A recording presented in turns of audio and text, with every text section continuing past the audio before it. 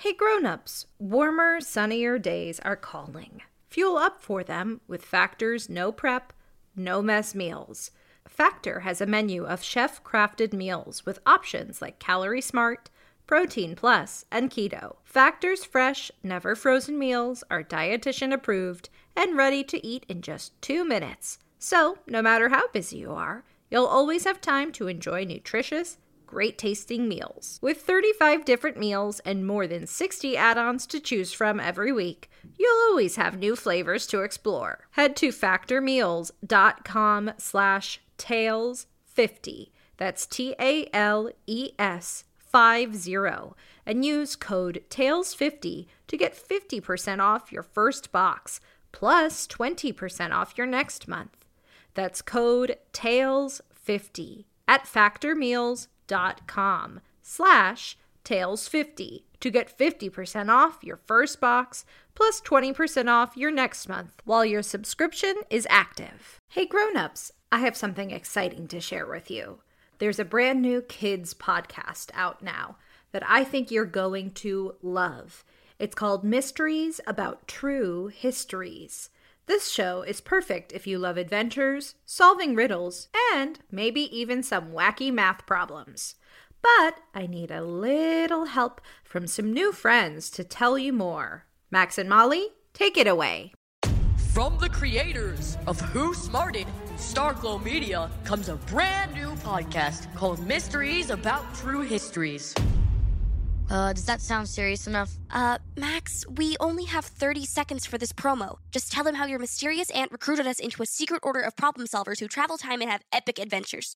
I don't have to. You just did. Catch new episodes of Mysteries About True Histories every Thursday on Apple Podcasts or wherever you listen to podcasts. Hey, Tailblazers, I'm Rebecca Cunningham, and this is Girl Tales, a kids podcast of feminist stories for a new generation. Before we get started, I want to wish a very happy birthday to Juliana. Juliana, I hope you have a wonderful birthday. Thank you so much for listening to Girl Tales. Grown-ups, Girl Tales is brought to you by families like yours. If you would like me to wish a happy birthday to your child, or if you'd like to just hear their name at the top of our next episode, head to patreon.com/girltales and donate today. Now on to our episode. This is Love, Cupid. Enjoy!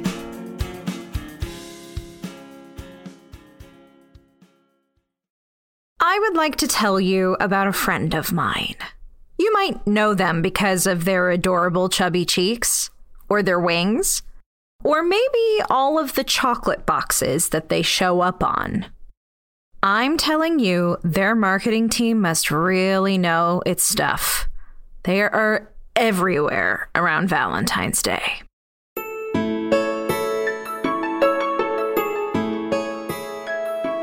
You might have guessed that I am talking about Cupid. And you're right. Cupid and I go way back. In fact, Cupid provided some beautiful music on the lyre at my wedding. But there was a time when Cupid and I were not the best of friends. In fact, Cupid wasn't really friends with anyone. When they first moved to Freshwater, some of us tried to welcome them with some homemade baked goods, but they just shut the door in our faces with a grouchy harumph. We thought it was a little weird at the time, but moving to a new house can be stressful, and the stress might have made them feel grumpy that day. So we let it go. About a week later, on a beautiful sunny day, most of the town was shopping at the farmer's market when we saw Cupid again.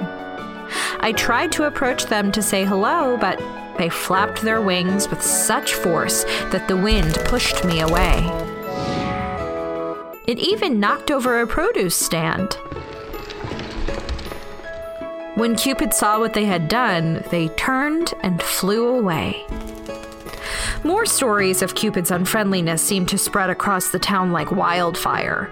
It wasn't kind for us to gossip, but it seemed like every day there was a new story about Cupid. It seemed like all Cupid wanted was for us to leave them alone. So, eventually, we did. That was pretty unusual for such a tight-knit community like Freshwater, but we wanted to respect what we thought they wanted. So Cupid stayed away from us, and we stayed away from them. A few months passed by, and eventually it was February 14th, Valentine's Day. Valentine's Day is always a fun day in Freshwater. The whole town comes alive with decorations of love and friendship. Multicolored recycled paper garlands hang between the trees. The kids of Freshwater decorate their windows with hearts and stars. The air always smells like chocolate and freshly baked snickerdoodle cookies. Even thinking about it now makes me hungry.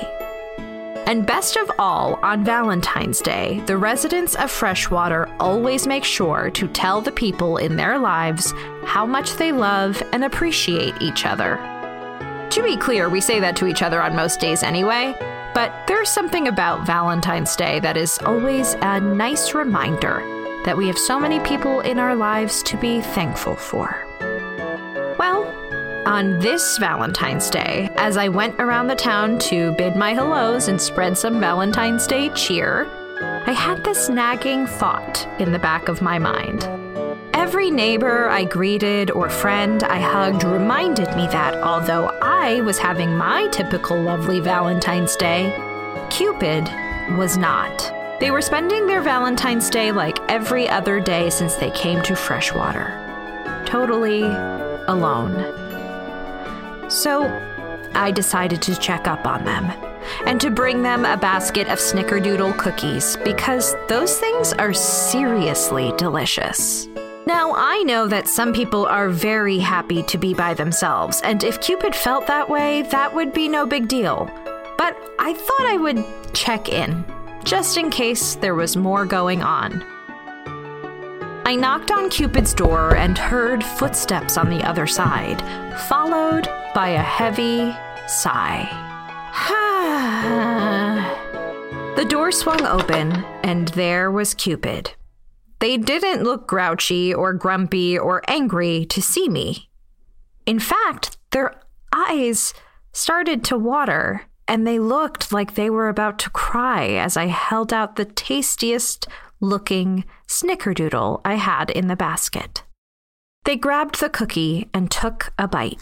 I could have sworn I saw the tiniest hint of a smile, followed by another bite, then another bite, until the entire cookie was in their mouth. Come in, they said, mouthful of cookie. I followed Cupid inside and was shocked by what I saw. Their house was decorated for Valentine's Day in the most beautiful, glorious, cheerful way I could have imagined. Gold and silver shimmering strands of tinsel hung from the ceiling. Glittering hearts and stars covered almost every surface. Bowls of chocolate and other candies sat on every single tabletop. I would have thought, based on what I had assumed about them, that they would have hated Valentine's Day. It seemed like they didn't like anybody. Why would they like a day that celebrates love and friendship? Cupid saw my flabbergasted expression and chuckled. Now what were you expecting, huh? I shook my head no and said, Cupid, I had no idea that you liked Valentine's Day. Like it? Cupid said. More like love it. Valentine's Day is my favorite holiday. It's part of my job, after all, which is to spread joy, love, and friendship. They pointed to their torch and their quiver of heart-tipped arrows in the corner. That torch right there helps me reignite the flames of friendships and relationships that have lost their spark. And my quiver of arrows can help people fall in love. There is nothing I love more than helping the world become a happier, more loving place And celebrating love and friendship, especially on Valentine's Day, usually fills me with so much joy. Cupid's big smile began to droop. But everything changed when I moved to Freshwater. I really haven't lived too far from home before, and I was really nervous about making new friends. So when you and the others came to visit on the first day I had moved in, I was so nervous and so self-conscious. I hadn't even decorated yet. I didn't know what to say, so I just shut the door. As Cupid and I snacked on the cookies from the basket of snickerdoodles, Cupid began to explain their experience of the last few months they had in Freshwater. It turns out their experience had been quite different from mine. After slamming the door on us, they felt nervous that they had made a bad impression. And if they had made a bad impression, they felt even more nervous to try and make new friends. Then, the next week, when they saw the farmer's market, Cupid decided to go shopping, thinking it might be a good opportunity to try to meet new friends. When they saw me approach, they thought I might be angry with them, and got so nervous that their wings began to flutter, just like butterflies flutter in my stomach when I feel nervous. Cupid explained, I didn't mean to knock the produce stand over, but I felt like I couldn't control my nervous wings. I probably should have stayed to help clean up, but I felt so embarrassed and so anxious that I flew away. I understand that feeling, I told them. Sometimes when you're anxious, even the littlest thing, like accidentally knocking something over, can feel like a big deal. Cupid explained that they were really hard on themselves after that incident. They felt like they should have been able to make a better impression, what with their job of helping bring love and friendship into the world and everything.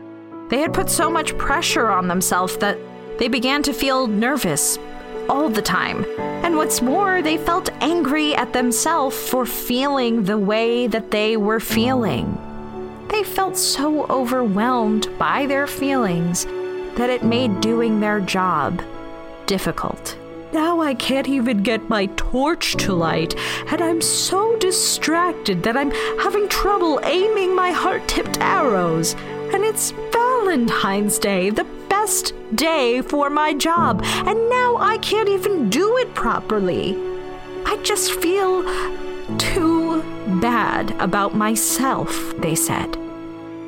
I sat for a second and I thought some more. It seemed like if Cupid was having trouble loving and being kind to themselves, it was no wonder they were having trouble bringing love to other people. It's kind of like if you have water in a cup and someone else has no water in their cup. You can pour some water from your cup into their cup for them to drink. But if you don't have water in your cup, how can you give water to anyone else? You have to refill your cup first. We need to find a way to fill your water cup, I exclaimed. They looked at me puzzled. Well, we need to help you be kind to yourself and love yourself, so that way you can bring love and friendship to others. So Cupid and I sat and brainstormed a list of activities that they love to do that would help them feel like they were refilling their emotional cup. We wrote down every activity that brought Cupid joy and helped them feel less anxious. By the end, we had a long list that included baking, going hiking, playing the lyre, singing, reading a book, and more. For the next few hours, Cupid and I started working through their list. We started by baking some delicious Valentine's Day brownies. As the smell of chocolate filled their house, I saw Cupid beginning to smile. As the brownies cooled, Cupid and I went on a short hike. The fresh air felt cool and refreshing on our faces. We shared stories and I told them about the people of Freshwater. Cupid seemed interested in getting to know everyone and threw out the idea of throwing a Valentine's Day party for our neighbors. After all, their house was exquisitely decorated for the day. It would be perfect for a party. The thought of bringing people into their home and celebrating their favorite day of the year made them laugh with joy. As we returned to Cupid's home, Cupid asked me to spread the word about the party and they would tidy up their house a little bit. Before I turned to go, I saw Cupid pick up their torch in the corner. To their surprise, the torch lit up, filling the room with a beautiful golden glow. "Wow," said Cupid. "I couldn't get this to light before when I wasn't feeling so good about myself. But now that I did some activities that I love and spent some time caring for myself, I feel a little bit better and the torch lit right up." Cupid smiled to themselves and wondered aloud, "I guess before you can bring joy and love to the world, you need to make sure you have enough joy and love in yourself." They began singing to themselves contentedly, and I left. Truly,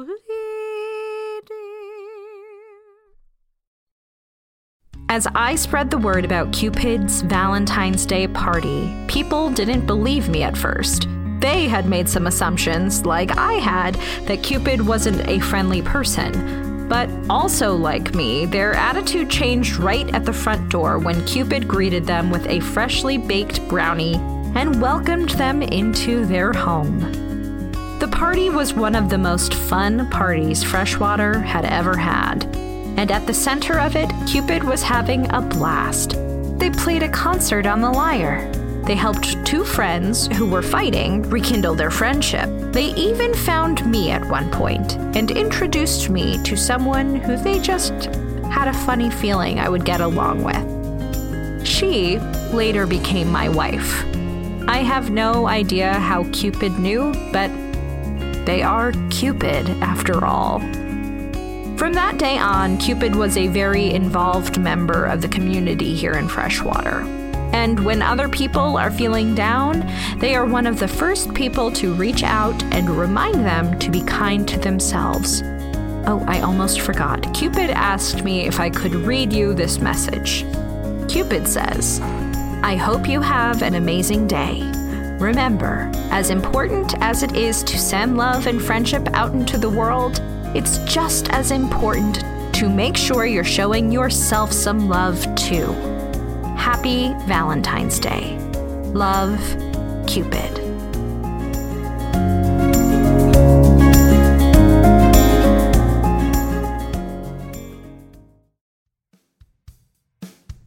That was Love, Cupid by Megan Bagala. Performed and executive produced by me, Rebecca Cunningham, and assistant produced by Chad Shonai. Don't forget to subscribe, rate, and review wherever you get your podcasts. And hey, if you liked this story, share it with a friend. Oh, and remember, I believe in you. And a princess ain't about the dresses.